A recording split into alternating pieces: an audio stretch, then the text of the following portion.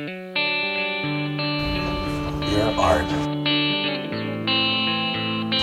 was the prettiest art of all the art. Thank you.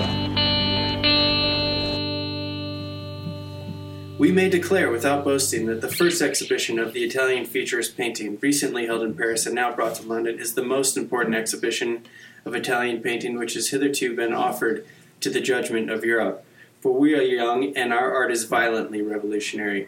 What we have attempted and accomplished while attracting around us a large number of skillful imitators and many plagiarists without talent has placed us at the head of the European movement in painting by a road different from, yet in a way parallel with that followed by the post-impressionist synthesis and Cubists of France. Blah, blah, blah. That was a couple of young futurists writing about Italian futurism. Welcome to Magic Camp. This is Ben Anderson. With me, I'm Paul Anderson. He's Paul Anderson. This is a podcast for anyone who is interested in art and power and who also has a little extra time after school. How's it going, Paul? It's going pretty well. I'm 1 week into my class in which I'm teaching John Berger's Ways of Seeing and try to teach college freshmen and sophomores how to write it and look at art. And I'm realizing it's a little bit more difficult than I expected it to be, but I'm excited about it. And it also doesn't exactly help that we're doing it over Zoom, but it does certainly apply and illuminate some of Berger's points about reproduction a little bit more intensely, which is interesting. Yeah. Is it hard because there's not that much good writing about art or accessible? That's part of it for sure. And it's hard for reasons that I don't really have time to get into, just relating to the nature of, what you're supposed to teach in a class like this and how I'm kind of trying to straddle a line there.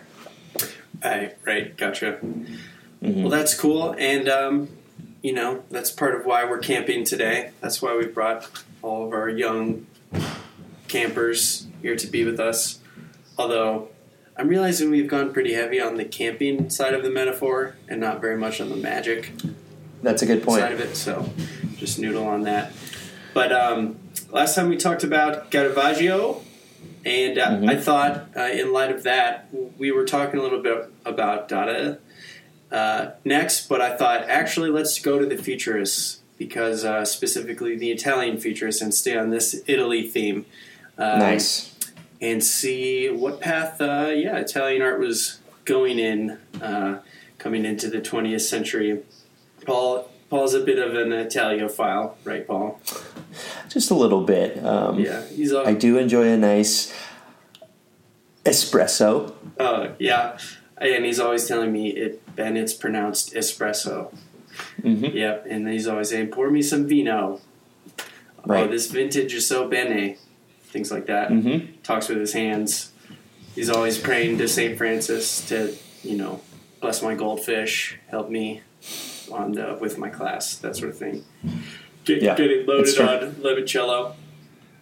And you know what? Also liking fascism a little bit. That's true. You should see the portraits that are scattered around Italy still, or the murals that are of Mussolini and other fascists. They're actually pretty beautiful. That's interesting. I was going to ask if in all your viewings across Italy, have you seen much futurism around? No, I hate to say I'm pretty new to this. I don't know much about the futurists at all. So you're going to be teaching me quite a bit here. Well, you can. I've got some images scattered around that we'll mention, and the first one I've got here is a sculpture by Umberto Bacchioni, and he was definitely one of the most foremost visual artists, painters. I actually think this sculpture is really effective in the way some of the paintings are. It's a good place to start. But before we get into that little Instagram art, oh yeah, can you describe this one? First, Studio vibes. Sorry, go ahead. I just want to mention that both of these I'm going to show you were sponsored posts. These came through my feed. Somebody paid to put these in front of me. And so this, Oh my can God. you describe this one? I mean, I don't know what to make of this, but it's definitely the logo for the Masters golf tournament, but it's done in a kind of like chunky Cezanne, kind of like cartoonish style, and I don't know if it's supposed to be like a Well, ironic. Read on. Painted using only Studio vibes. Painted using only putter grips. Okay, well that makes sense. That's not easy. really cool. Props to this guy. Seriously, that changes it completely. This guy's in for a lawsuit for sure. Oh yeah. Because he is actually going around trying to sell this. It's 40 by 40. Why? Yeah. Okay. And just one more. Okay. This is going to take a little bit to process. Can you tell what you're looking at? I'm looking at. Okay. Oh. Okay. So I haven't deciphered it completely, but I can tell that it's trying to say that people who drive Dodge trucks are pussies, and Fords are, also pussies somehow. But basically, they're representing that. They're looking at how the logos of those different truck companies resemble female anatomy, whereas Chevy looks like a dick. So that means it's the most manly of all you're of them. almost there. Am I wrong about this? So okay. it's just drawings of these truck logos, which, first of all, another copyright infringement. And it's saying Dodge looks like an anatomy of a uterus drawing. Uh-huh. Chevy is a pad, like a Tampax pad, right? Right. And then Ford, that's the Chevy. You get to Ford, and it just says absolutely perfect. So it's Okay, so this is Pro Ford. Pro Ford. It is titled.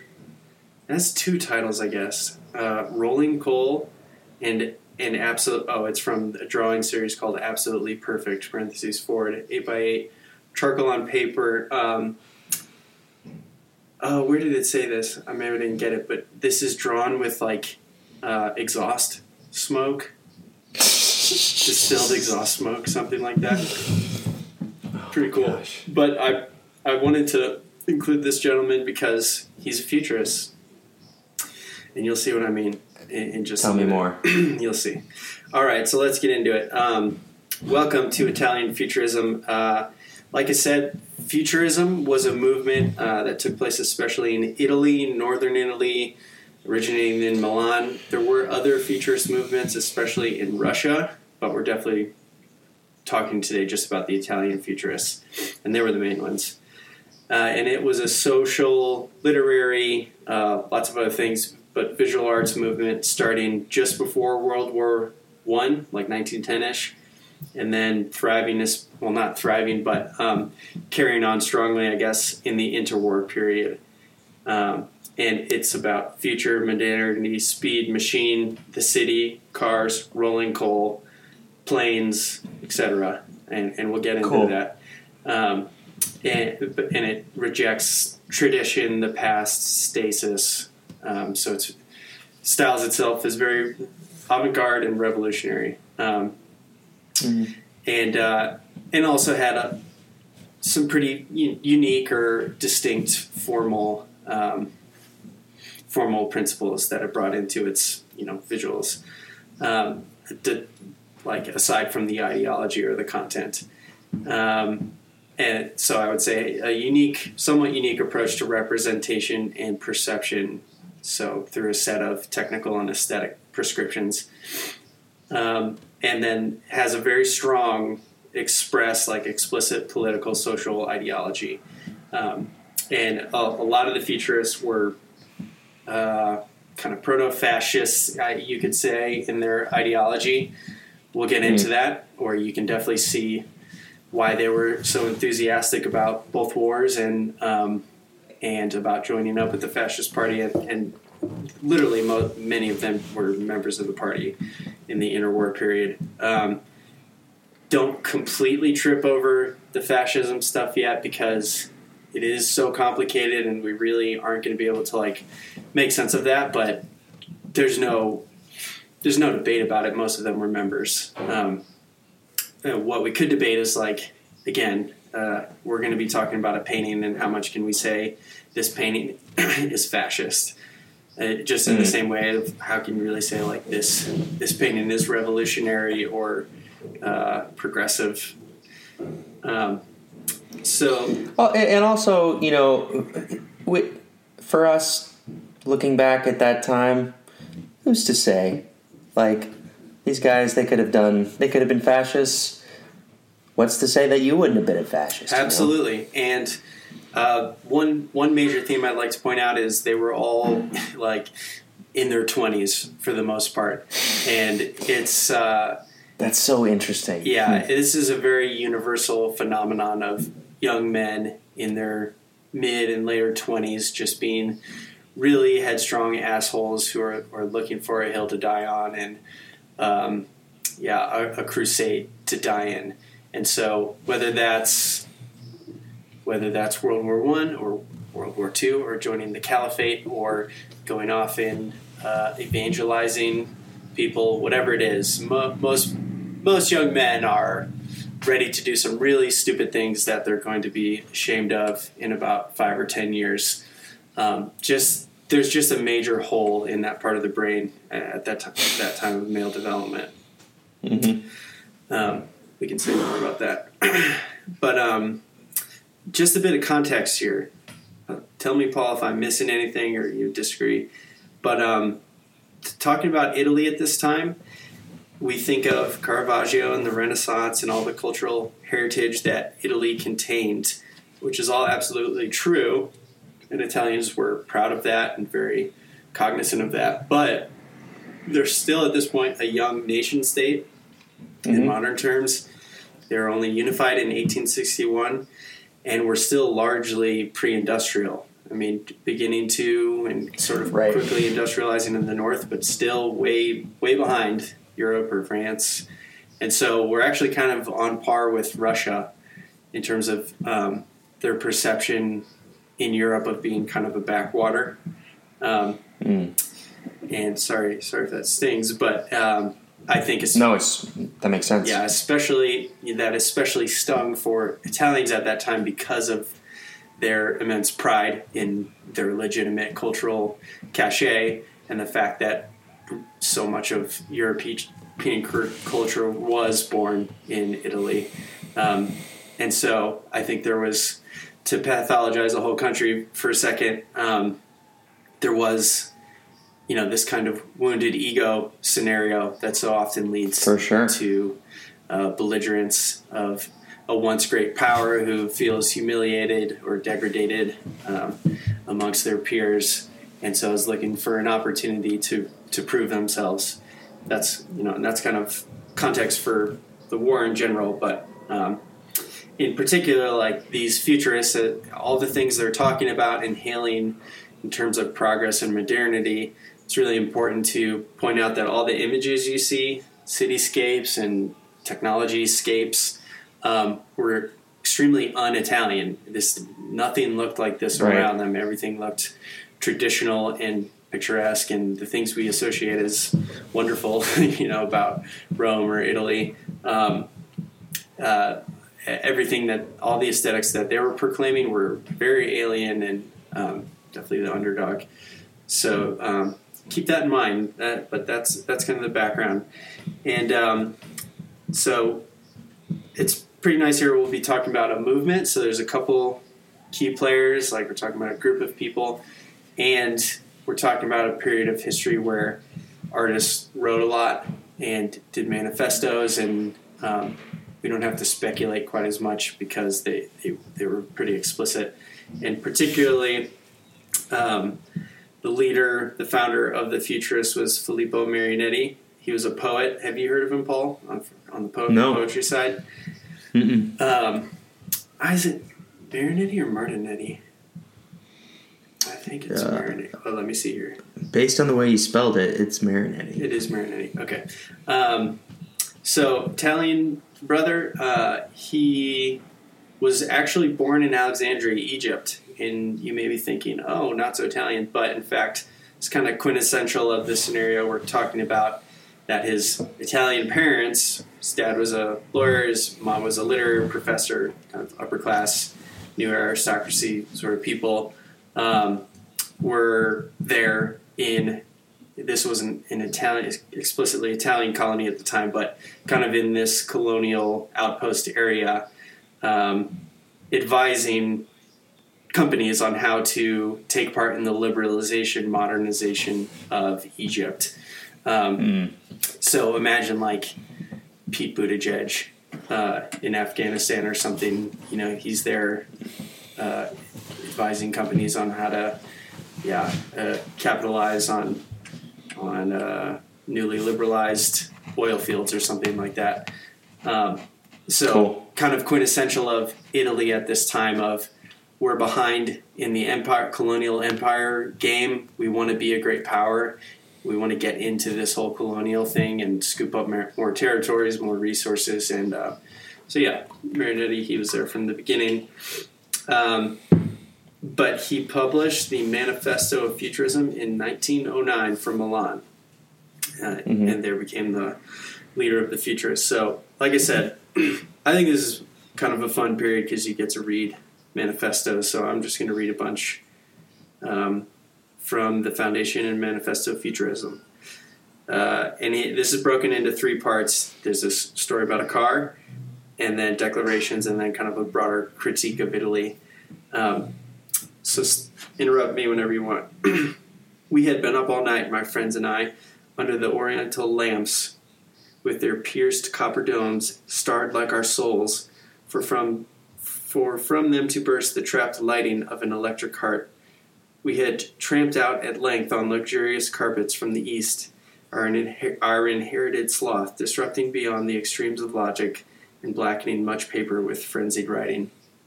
So he goes into this story of him and his friends are out on the town, up all night, coked out of their minds, or at least drunk as hell, and just, scribbling manifestos and defining what they will be to Italy. And then he goes into this story about a car. Let's go, I said. Let's go, friends. Let's go out. Mythology and mystic ideal are finally overcome. We are about to witness the birth of the centaur, and soon we shall see the first angels fly. The doors of life must be shaken to test the hinges and bolts. Let's take off. Behold, the very first dawn on earth. There is nothing equal in splendor to the... not that part, sorry. We went up to three snorting beasts to pat lovingly their torrid breasts. I stretched out on my machine like a corpse on a bear. But I revived at once under the steering wheel, a guillotine blade that menaced my stomach. The furious sweep of madness took us out of ourselves and hurled us through streets as rough and deep as stream beds. Here and there, a sick lamp in the window taught us to mistrust the fallacious mathematics of our wasted eyes. I cried, the scent is enough for the beasts, and we like young lions pursued death with his black pelt, spotted with pale crosses streaking across the violet sky, so alive and so vibrant. I'll pause there. How are you digging this? I go back and forth from finding it completely incomprehensible to occasionally striking. You got to help me out here. I'm not really sure what's going on. What's going on is he's out with his friends driving drunk around Milan. That's kind of the gist of it. And, he's reading in this existential outburst into it retrospectively. But sure. And I guess I just mean I don't understand why he's doing that. So, great question. This is sort of like key to their content, key to their ideology is this technophilia and love and worship for the new and the fast. And cars are a big part of that, a perfect symbol for what freedom and transcendence modernity is bringing. And so he's kind of describing this spiritual experience of speed. So first of all, I'd like to say they were car guys, which how do you feel about car guys?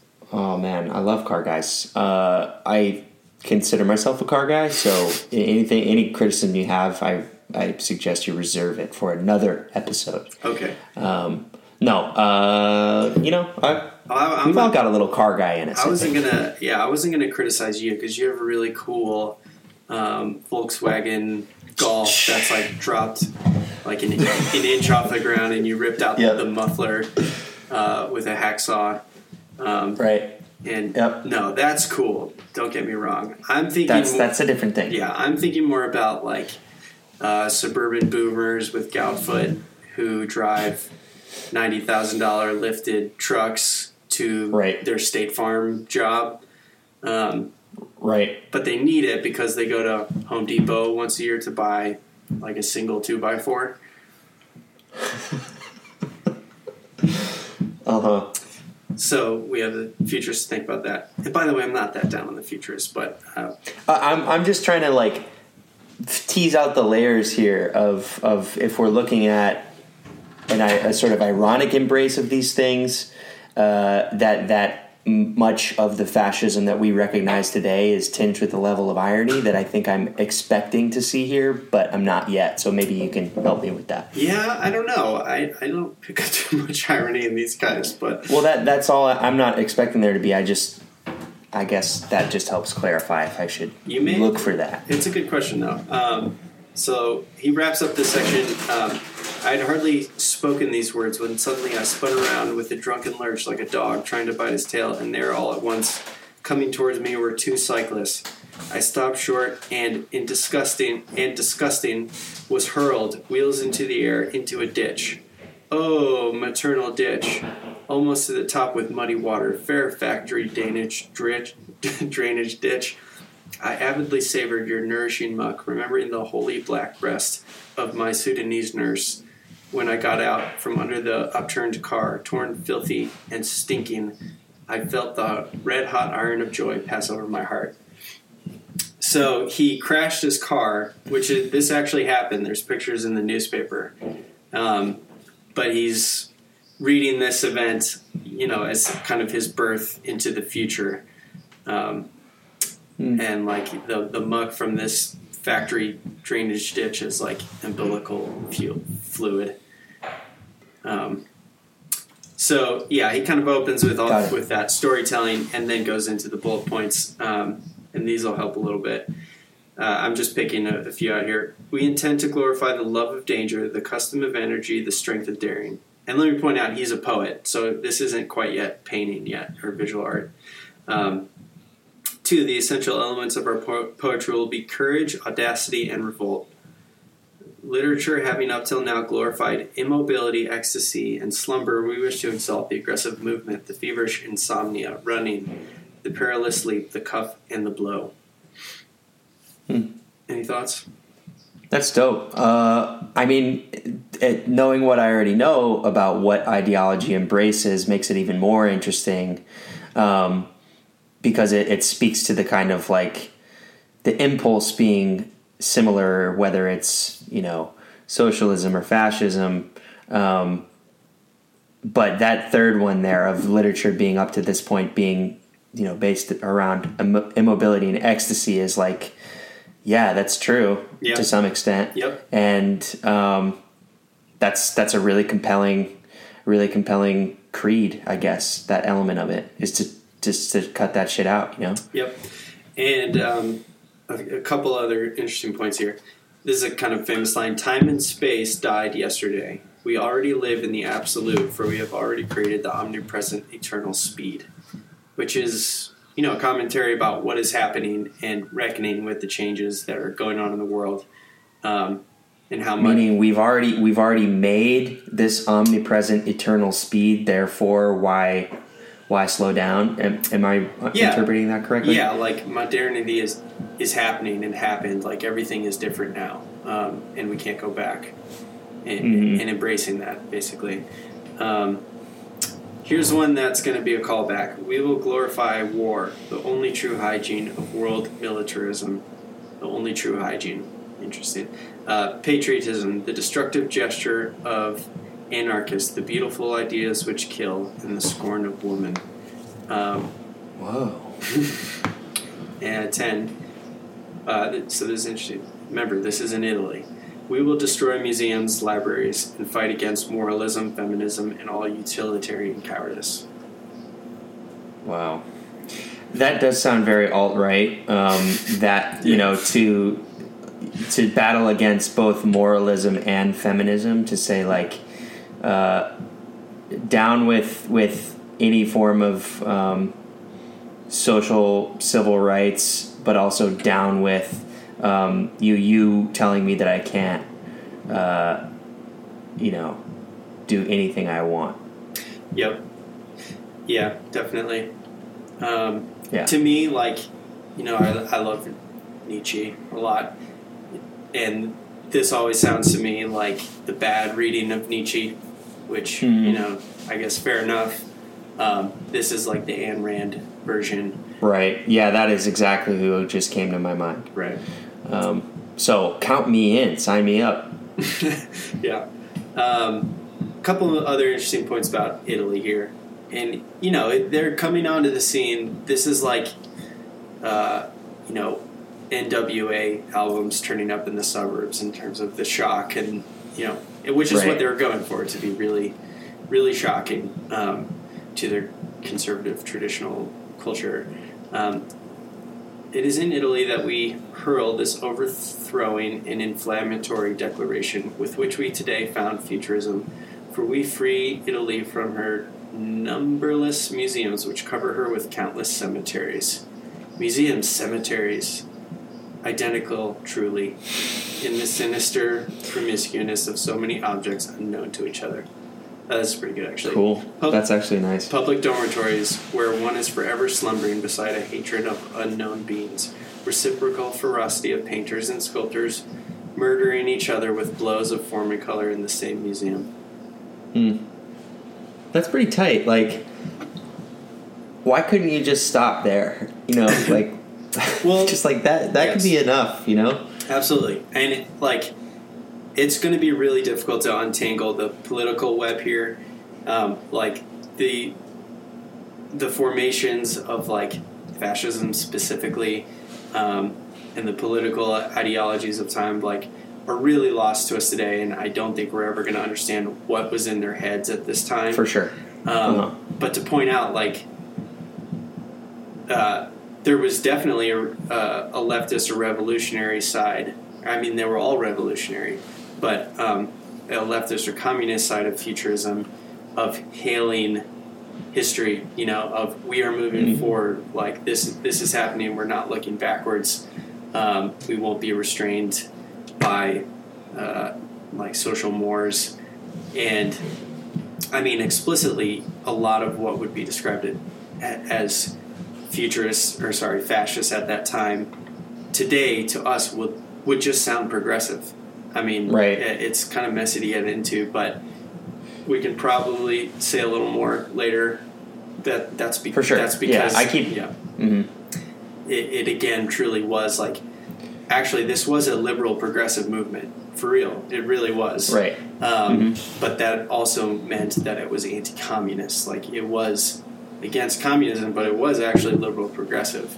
It just so happens and that's that happens to end up being on the same side as, you know, fascism, or what fascism becomes. That's part of having 21st century American brain, is that it's kind of impossible to conceive of that many different permutations of ideologies, you know, when we just have our hyper elementary binary understanding of political affiliation, you know, like, oh, there's such a thing as a fascist leftist, like, oh, we don't think about that here, or well, according to some people we would, but you get fascist liberal, fascist progressive, right?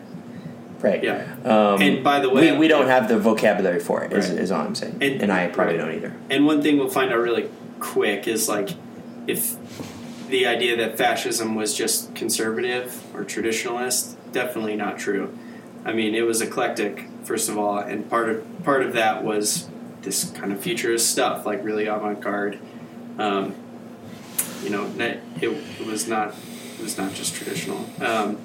So let's get a little more into art. So very quickly, Marinetti was joined by visual artists, composers, architects, just like spanning the whole gamut. But specifically talking about visual arts, the big guys at this early period were Bacchioni, Cara, Russolo, Balla, Severini. And shortly after that first manifesto, they published a manifesto of painting. So a couple things from this. Like I said, I think I'll focus here a little more on, they had a lot of interesting formal, not innovations, I think is too much to say, but like interesting things to say in the modern art conversation, like in response to and dialogue with Cubism. And I forgot to show you this diagram at the beginning that Alfred Barr published. That's kind of a diagram of different modern art movements, and it's very close to Cubism. It's somewhat original, and also close to Dadaism, and we can go back to the different one too. But the gesture which we would reduce on canvas shall no longer be a fixed moment in universal dynamism. So not a fixed moment. It shall simply be the dynamic sensation itself made eternal. Indeed, all things move, all things run, all things are rapidly changing. The profile is never motionless before our eyes, but it constantly appears and disappears. On account of the persistency of image upon the retina, moving objects multiply themselves. Their form changes like rapid vibrations in their mad career. Thus a running horse has not 4 legs but 20, and their movements are triangular. And to the right, you can see an interesting take on that of a little dachshund with blurry legs. Any thoughts about that, or does that make sense to you? I think so. It might take me a second to totally latch onto it, but I'm understanding it for sure. Yeah, I skipped a little bit from the intro where they particularly kind of pose themselves against the Cubists. And by the way, just in this typical style, very chauvinistic and boastful about we're done with Cubism, like we are superseding them. But the point being in this discussion of what are objects, how do we perceive them and represent them, where there's a lot of overlap of Cubism of understanding forms as broken and multi-perceptual, where you don't just see a frozen image, you're walking around it, seeing it from all sides. It's this like stream of consciousness that gets constructed into the object, right? Sure. And the futurists are agreeing with all of that, but then criticizing that Cubism still wants solid things. It still wants an object to sit there on the page. And right. The futurists, their contention is what we want to paint is not things but process, or like movement, not just movement, but like the flow of reality, basically, which is pretty part of the philosophy conversation about the nature of perception. And I think this would have been at the same time was like Henry Bergson of basically like what is the basic nature of reality. Like the classical conception is that ultimately you have an atom, an original solid thing, and things are made up of actual substances, and they're getting at like the idea that there are no solid things. There's process and change, that things move between.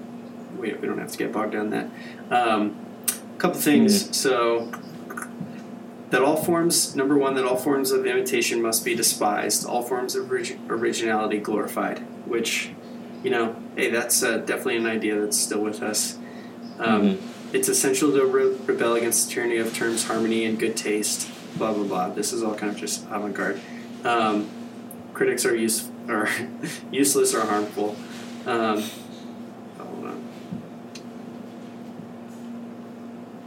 All subjects previously used must be swept aside in order to express our whirling life of steel or pride or fervor and speed. So part of it, their critique of modern art up to that time is you're still painting nudes, you're still painting still lifes, you're going out to the countryside and painting flowers, and fuck that. Like, life and the future are made up of cars and machines and guns and buildings, and we will paint that life. We'll paint the city, which is a very interesting point. It does, when you pause and think about it, does make all the modern painters coming before them seem pretty quaint, and pretty sheltered from modern life and what was actually going on outside their studio window. Sure. I agree with that. I'm picturing Blade Runner right now. Like the futurists they were storyboarding for Blade Runner when they were doing this. But honestly, yeah.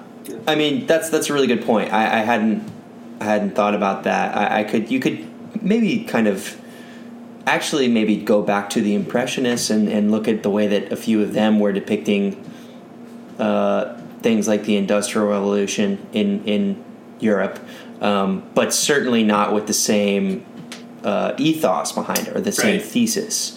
That it's the difference between, oh no, the world is changing, like, and let me find a way to depict this sinister force, right? Kind of fainting at romantically, like oh yeah, this romantic sort of, here comes a big scary steam engine into the train station, and we see human beings diminished in that, versus let's go baby, fire up my Hemi, baby, this thing's got a Hemi, let's go.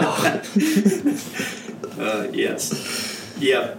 And definitely, like, it just helps for clarity's sake, like, they really are, as a point, and to be over obvious, trying to express like a worship of the future in technology. Which, all right, we'll come to that. I think we got a handle on the content. I would say, like, in terms of their formal innovations, in retrospect, it's kind of like, I think they made some interesting points within the dialogue of Cubism and modern painting. They're definitely not like superseding anything. And when you look at futurist paintings, they look very similar to like Cubist stuff or like Duchamp, Nude Descending Stair. Like, it looks very in place with all the other movements of the 20s or 10s. Sure. Which is to say, some of them are like very compelling and very interesting, and I like quite a lot of it, and the aesthetic is definitely influential and carries through today. But they weren't that different. They sit within the web of modern art. But it's really the content, their choice of subject, which is very provocative, and their ideology. So let's just kind of finish out the thread of their political ideology. So all that was kind of going on from 1910 to 1915. So within those 5 years, it was sort of, the momentum was slowing a bit, in that there was more infighting. And first of all, they were a very unified group. Like, Marinetti was the leader, and he was really dictating the terms. And Bacchioni too. Like, it was a movement with leadership. But there was infighting. Things were sort of starting to fall apart, and then World War I happens. Before we get into the futurists, I wanted to share this passage from one of the Dadaists. This was the Dadaist reaction to World War I. This is his testimony as one of the originals. We had all left our countries as a result of the war. Ball and I had come from Germany, Zara and Janko from Romania, Hans Arp from France. We were agreed that the war had been contrived by the various governments for the most autocratic, sordid, and materialistic reasons. We Germans were familiar with the book J'accuse, and even without it, we would have had little confidence in the decency of the German Kaiser and his generals. Ball was a conscientious objector, and I had escaped by the skin of my teeth from the pursuit of police who, for their so-called patriotic purposes, were massing men in the trenches of northern France and giving them shells to eat. None of us had much appreciation for the kind of courage it takes to get shot for the idea of a nation, which is at best a cartel of pelt merchants and profiteers in leather. That's amazing. Damn, that's so good. Yeah, I can't wait for that, for Dadaism. At worst, a cultural association of psychopaths who, like Germans, marched off with a volume of Goethe in their knapsacks to skewer Frenchmen and Russians on their bayonets. That Fucking killer. line is also really good. Yeah. Oh man, that is killer for sure. It's Goethe, by the way. Really? No, that's what I've heard. But that is another episode that we should do. It reminds me of a quote that I heard recently. I don't know if it was Primo Levi or somebody like that. But It's post Primo World War Levi. II. Yeah. Okay. It's where he says after World War II, so after the Holocaust and everything, the line is, "We now know that a man can go to bed reading." He either says Rilke or Goethe, who are both German poets. Yeah. And in the morning go to the camps basically and turn on the ovens. Totally. And that's like the Nazi, the Nazi contradiction, or not even a contradiction, Right. but the the romanticization of it is essential to it. right. Or just even a capacity for that a capacity to appreciate and understand art does not exclude you or prevent you from being an evil person, Mm-hmm. and from harming fellow man. Right. Absolutely. So I just wanted to point out that, a fever for war was sweeping Europe and in middle class Italy especially, but this was being sane was a live option, just as communism was a real live option, a real force. Marx is barely in the grave. There's mass movements building everywhere, and they're expressly international solidarity against this building of nation states and empires. And you understand that option's out there, and whatever fascism is or liberalism, they are opposed to that idea. And to point out that World War I was fucking horrible, fought for no reason other than, a grab bag for new border lines and new colonial spaces. And was, I never understood this before, but the idea that it was traditional militaries going up against modern technologies like machine guns and all that, just marching into machine gun fire, which is true, but even more than that, it was this 19th century mindset of a romantic idea of honor and, duty to country, marching straight into barbed wire and machine gun. And that specifically, you have a decadent and totally decayed aristocracy who makes the officer class who just orders wave after wave of grunts to go up a hill and get mowed down. And there's just no tactical sense in it. They're not even concerned about winning. They're just concerned about this idea of valor. So it's romantic 19th century ideas coming into conflict with the machinery of 20th century war. So unbelievably brutal, and not just in retrospect. It was clear from the beginning, that it was a bankers' war and all that. But Right. So unfortunately, like I said, Italy enters the war in 1950. Marinetti and his followers were very ardent supporters. Most of his followers, anyways. Marinetti, in particular, at that time, published explicit political manifestos. Was really ardently against the Austro-Hungarian Empire and against Italy remaining neutral.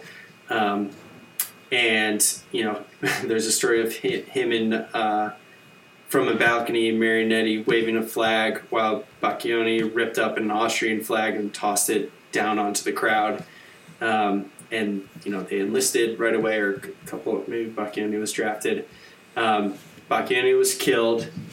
Russolo was wounded, and then plenty of the other minor people were killed in World War I pretty quickly. Bacchioni in 1960, he was thrown from his horse during a cavalry training exercise and trampled to death. Yikes. which probably indicates too, being cavalry. I mean, he was a pretty upper class dude. So yeah, there's kind of, we can talk about the symbolism of that, of getting everything that they worshipped. So World War I happens, and then the interwar period, futurism definitely lives on and has kind of a cushy place, I guess, in this developing world in Italy.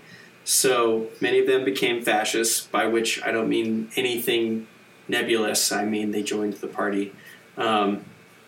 Marinetti, in particular, founded a party called the Futurist Political Party in 1918, and then less than a year later merged it with Mussolini's Fascist Revolutionary Party. And so he was one of the earliest members of the Italian Fascist Party, and he had his quarrels, especially to the extent that Mussolini was so eclectic with what he would allow or promote within the movement. So, like, in terms of art, all the traditionalism, all the classicism of Italian pride, but also futurism. So obviously he was against any of that reactionary conservative stuff, but nonetheless he supported the party until he died. And actually, go ahead.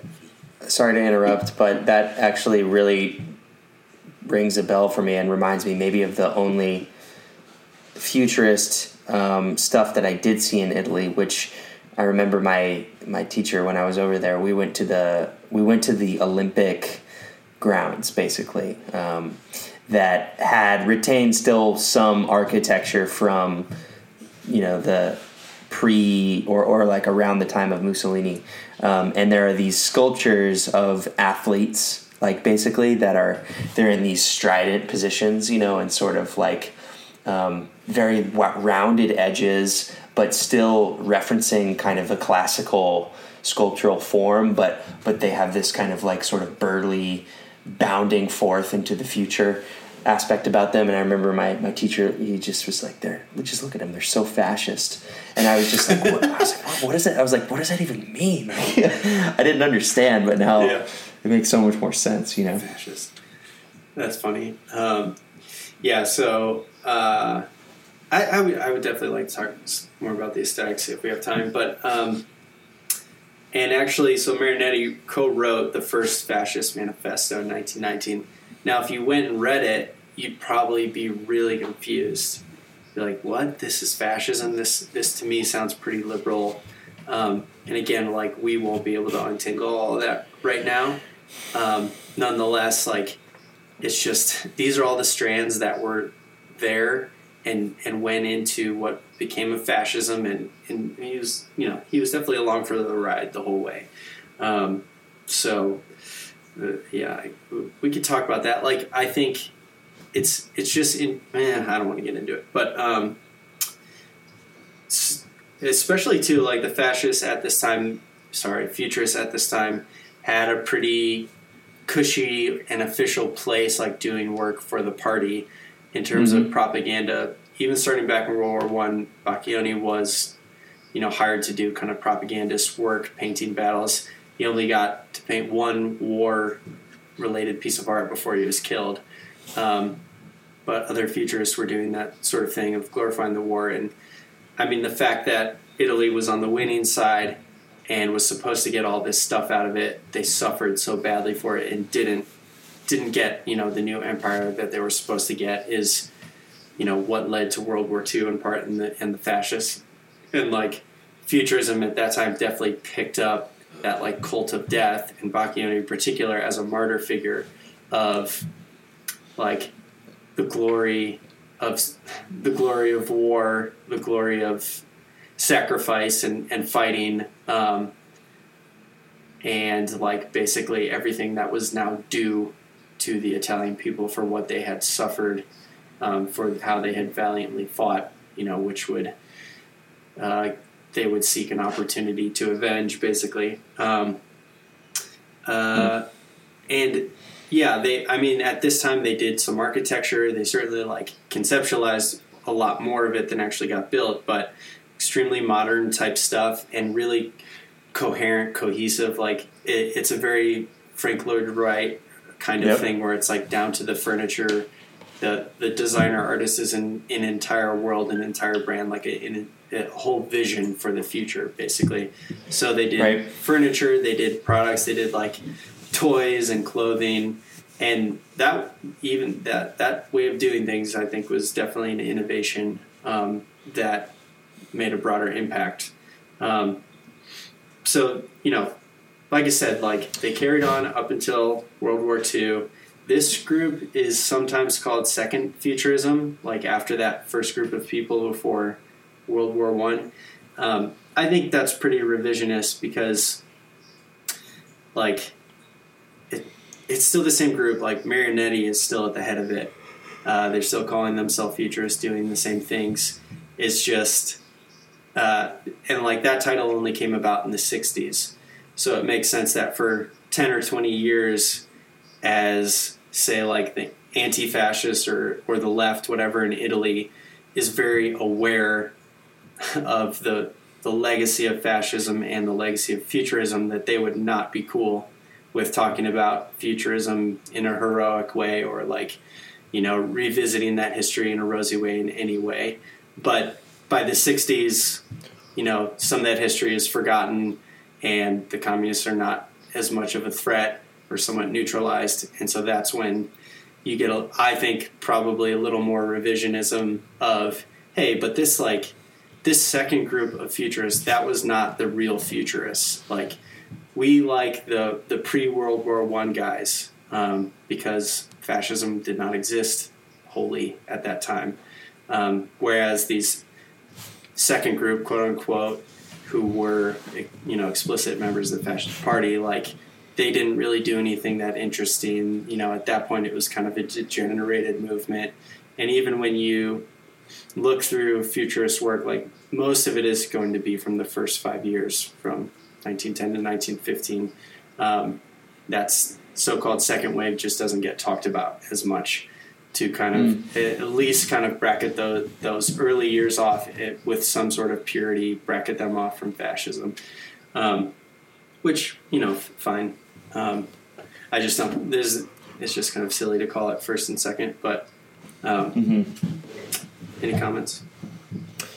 Not really. That makes sense that they've tried to kind of split it down the middle, but you could probably say that, if the circumstances were different, then the first, the forerunners of the movement would have embraced those things too, or maybe not. I don't know. Yeah. So that's that. I guess the last thing I'd like to say about like their formal innovations. I'm very interested in those questions. I think it's really interesting to think about visualization. If you think in like Renaissance terms, what they were so good at was the solidity of objects described by line, contours, and like, especially doing volume with construction. Like the old masters were so good with turning an object over through line construction. And even like, well, I won't go into that, but the Impressionists, the real innovation of Impressionists is more of an emphasis on sight, so that, what you're seeing is not just a solid object here, a solid object here. You're seeing like a whole mess of colors. And what they're painting is color masses, right? It's not as much of a line construction of distinct objects, distinct shapes. And then going into the modern period, they kind of shirk both of those and are seeing like what you perceive is actually a stream of consciousness that your mind stitches together into objects, kind of like in a Kantian way of, you have this raw data coming in and your mind does all the meat processing of putting it together, and what they're kind of doing is unpacking that. All that. Yeah, well, that's really interesting to me because I wouldn't necessarily have known or thought that they were the first people to confront that idea. Yeah. In visual art, maybe that was my understanding of Cubism, but I think that also I don't think that's what I'm saying. Yeah. Okay. Did I missay that? Yeah, the Cubists primarily getting at that. Oh, I thought you were saying the futurists were. Sorry, I may have said that. The Cubists mostly tackling that. The futurists being more of there are no objects. Like there's just movement and change, fluidity. Yeah. I mean, and that's such an interesting. I'm just still trying to understand how that idea, that central kind of aesthetic, spiritual philosophy translates into a fascist ideology. I think I get it. I can feel it, sort of. You can get that like kind of queasy feeling, like when you hear the connection between the two, and it makes sense. But I still don't fully understand it, and it reminds me. Sorry, we can keep going. You go ahead. No, go. No, I want to later. I think we can talk about maybe some things that this connects to today, but you can keep going with what you were just saying. Well, I don't think it does connect to fascism, like these formal principles. Sure. I think it's the same relation of like if you were trying to look for like the reason for fascism in the Bible or something like that, because Italy is a Catholic country. I understand that. That makes sense to me. Although I don't understand. Maybe a way of taking a step back would be to say, I don't necessarily see how their manifesto even necessarily connects with every aspect of the manifesto. Is it represented in the work, in the art itself? Yeah. Maybe that's a high bar to have, or a question here of whether or not the futurists were actually successful in doing what they said they were doing. And do you mean, like,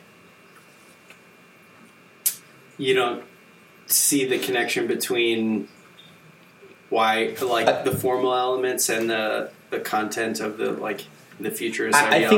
I think I get the general. Yeah, that's what I'm saying, and maybe I'm getting too hung up on just the specifics of it. But I guess it's a broader question about the art of this period, of the art of, whether it's the Dadaists or the Cubists. But the Cubists, Picasso, with the exception of his later work, he was not explicitly political, or at least he claimed he wasn't.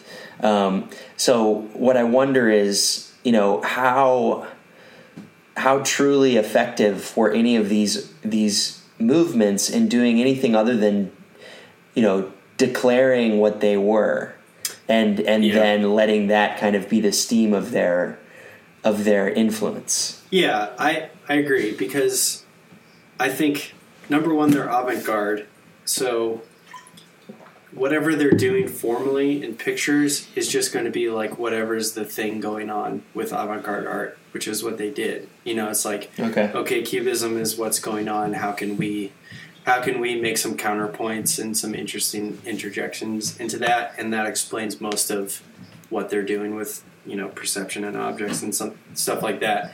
Whereas, and then really I do see like the political social ideology as basically tacked on, or like they don't necessarily go together, other than they're both avant-garde. Yeah. That makes sense. Yeah. That makes a lot of sense. Yeah. I think that's what I think. I buy it. Yeah, for sure. So, let's let that lie. Let's leave the formal art stuff aside, and actually talk about like the content of their futurist ideology in terms of modernity, speed, technology, cars, progress, all that. What do you think? I guess the first thing, let's just talk about, is this, like, how would you relate this to today? What feeling do you get hearing this, like, fetishism described 100 years ago? Like, it reminds me of a few things, and this might speak to just like how quarantine brained I am right now, in that it's just like I'm just watching movies and like just like kind of just screwing around. But it made me think of Mad Max, to be honest, which, just the cars element and how the cars in that movie function as the primary sort of spiritual and political object of that represents what the human race is and has to do, in order to survive. And that's really interesting to me. I'm interested in that, going in that direction in art. And even if you're not necessarily, I probably would say that, do you really need to go all the way off the ledge, like go all the way to the end point and say we embrace an ideology of this in order to represent it? Could the futurists have been as successful? And this was, like you've said before, a time of manifestos, so it's like your manifesto has to be a declaration about what the world is and is going to be. Yeah. But it's something to ponder, that I think that we should do and that good art should do is what does a world look like that is, completely driven by its own kind of that is banished all form of temporal peace and has just kind of embraced chaos and speed as the new way of existing. I think it raises really interesting questions. It's depressing, and sad to some extent. What about you? What do you think? Yeah, I mean, I definitely lean towards being a Luddite all the time. Right. So I'm not being fair necessarily, but I definitely have that gut reaction of, check it out. Here's what you wanted. Because it is really funny that as a movement and the way they're talked about in art history or whatever, general history is they petered out. They lost, they were on the losing side of the war in terms of being associated with fascism. You would have to be very careful if you were a former futurist painter walking around Italy in the 50s or whatever. So they lost in that way and they, had to have their noses rubbed in it.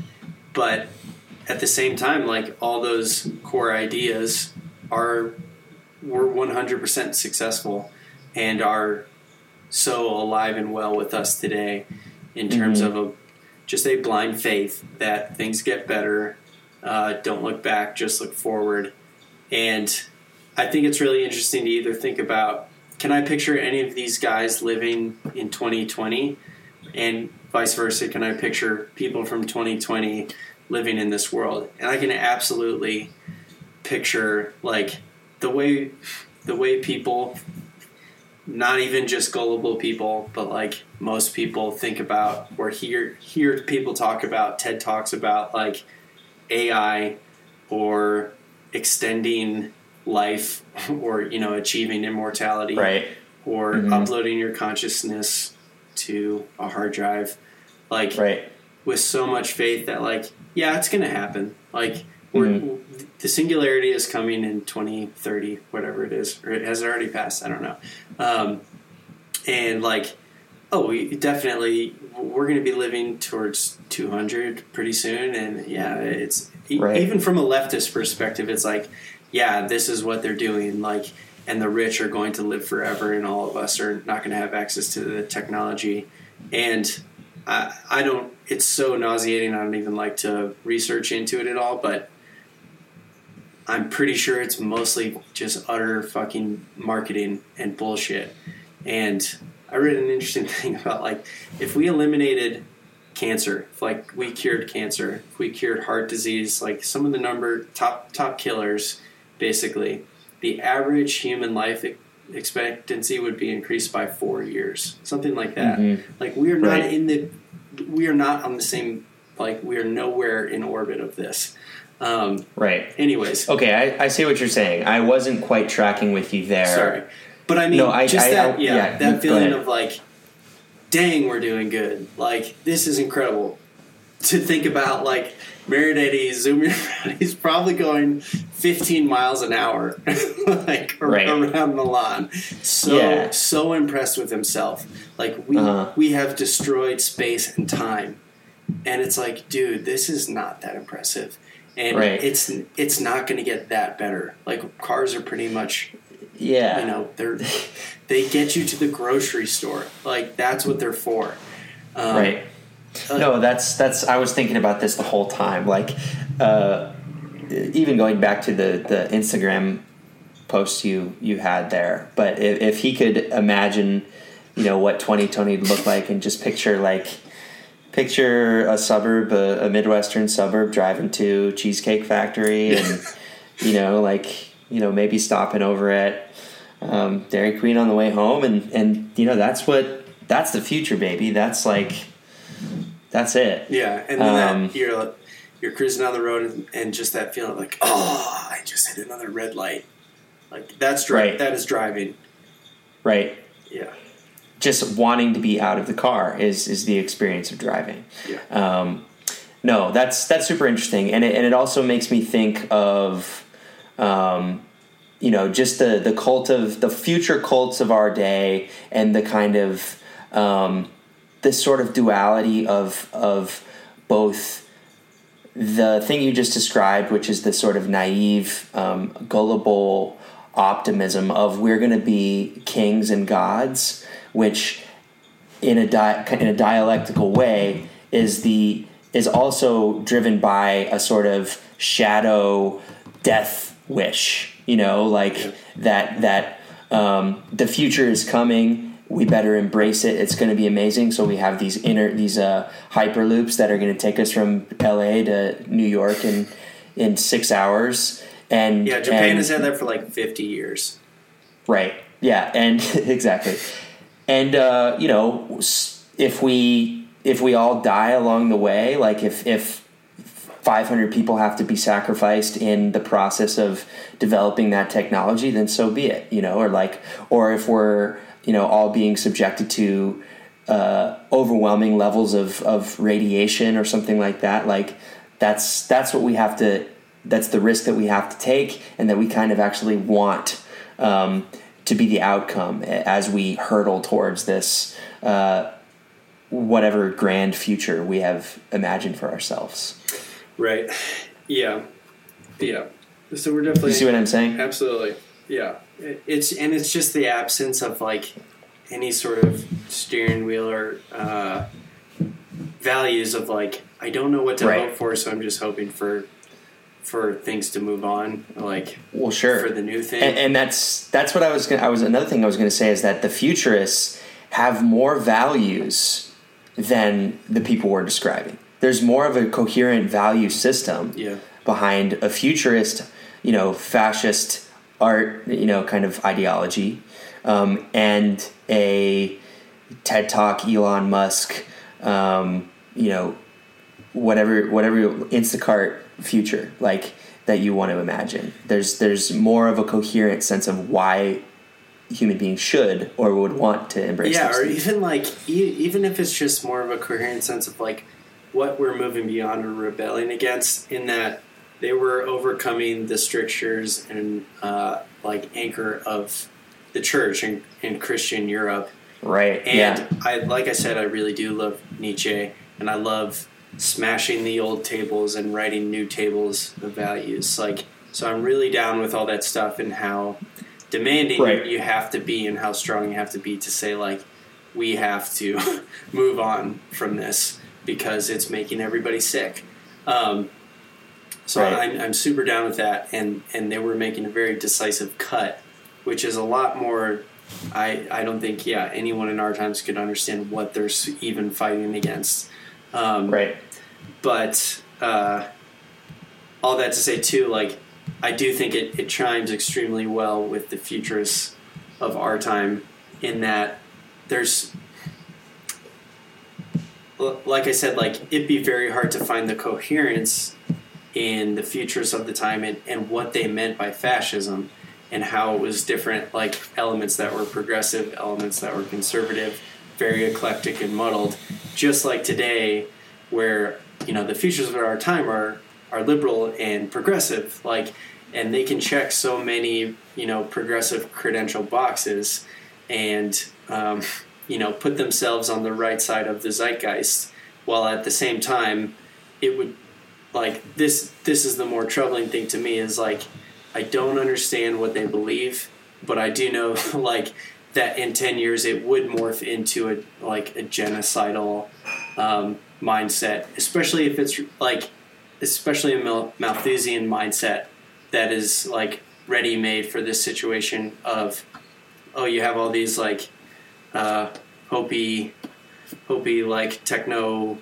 wizards like Elon Musk or Bill Gates, who on the one hand they're super down with progress, like, hey man, we're going to space, like, this is so cool, and it's like, hey, good job Elon, like, nice job, like, this makes me so hopeful for humanity that you shot a Tesla up into space for no reason.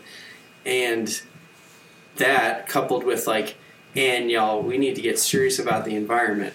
We're all united on climate change, and we all know that means there's too many people on this planet. Like, we all know it's a consumer problem. It's overconsumption. It's all you fatties with your hamburgers, and the distance you have to travel, the number of years it would take to be like, we need, because we're the noble ones, like, we need to eradicate this lower half of the population.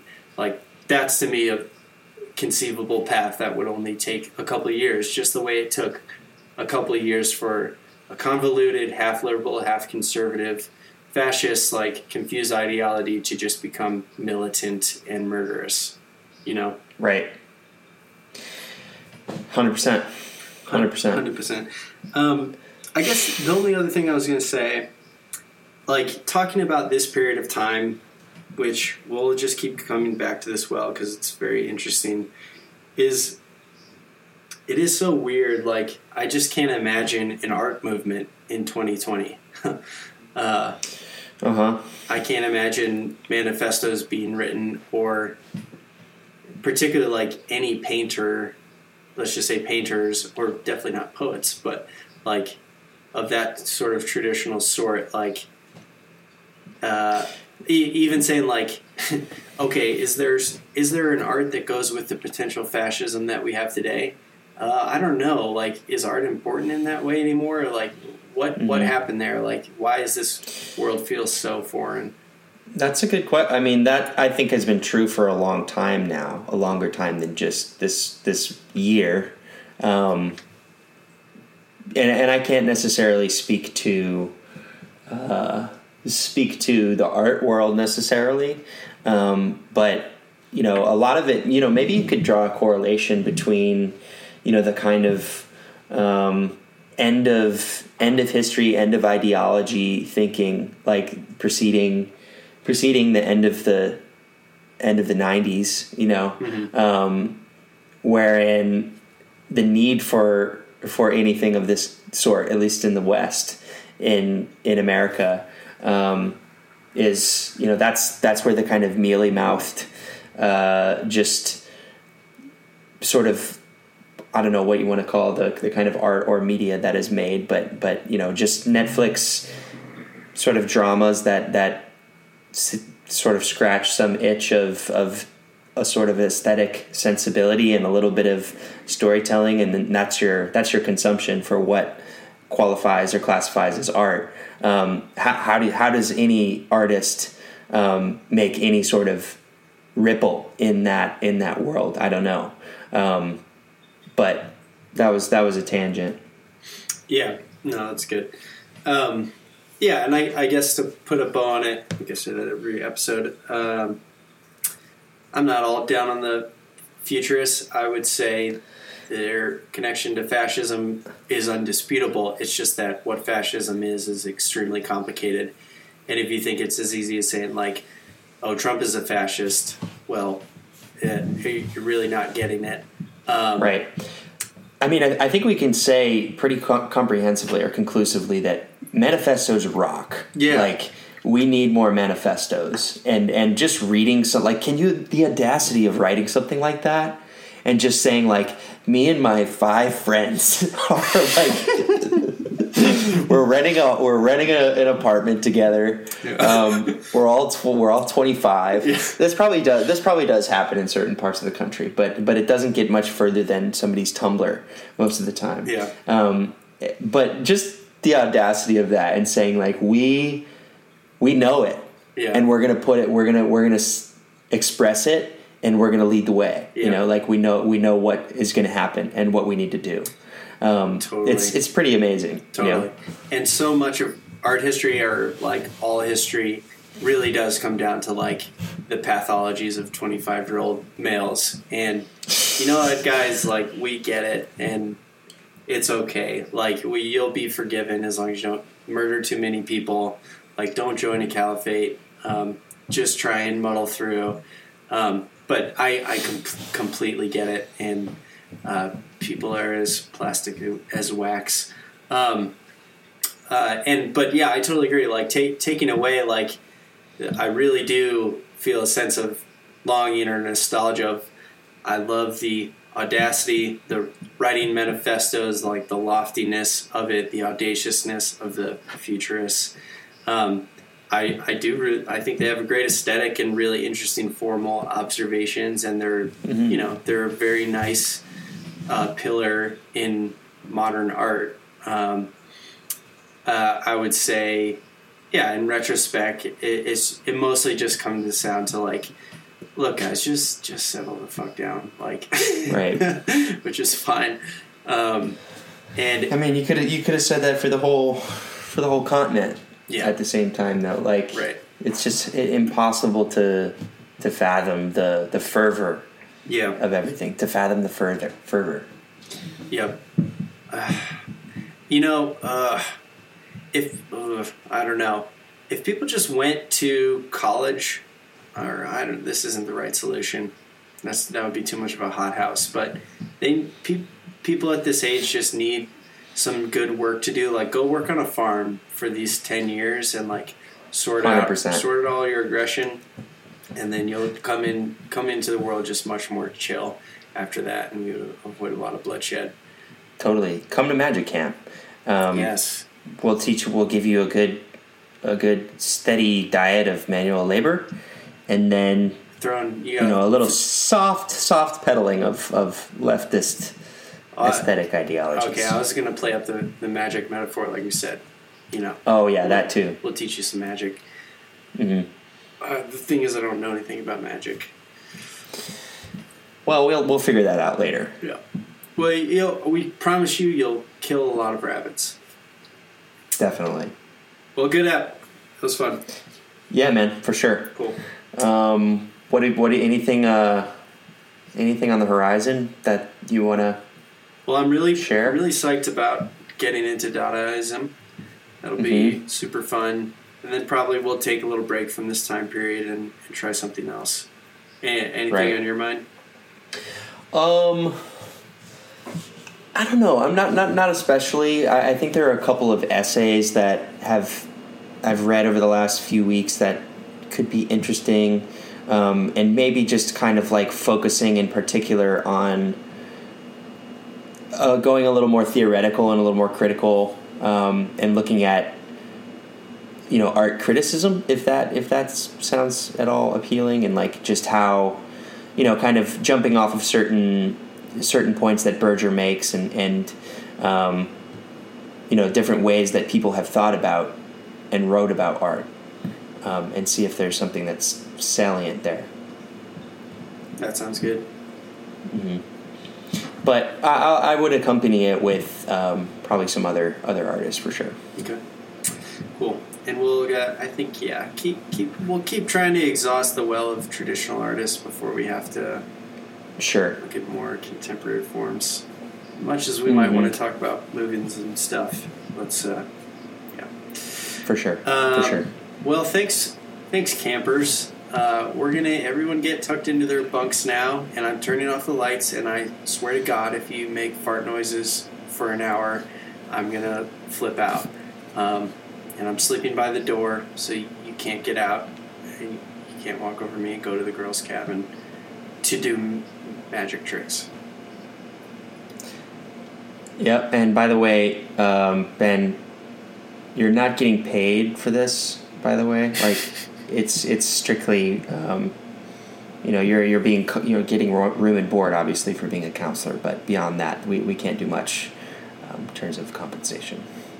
No problem. All right. Thanks everybody, and we'll see you next week after school. Later, Paul. See you later. See ya. Take it easy.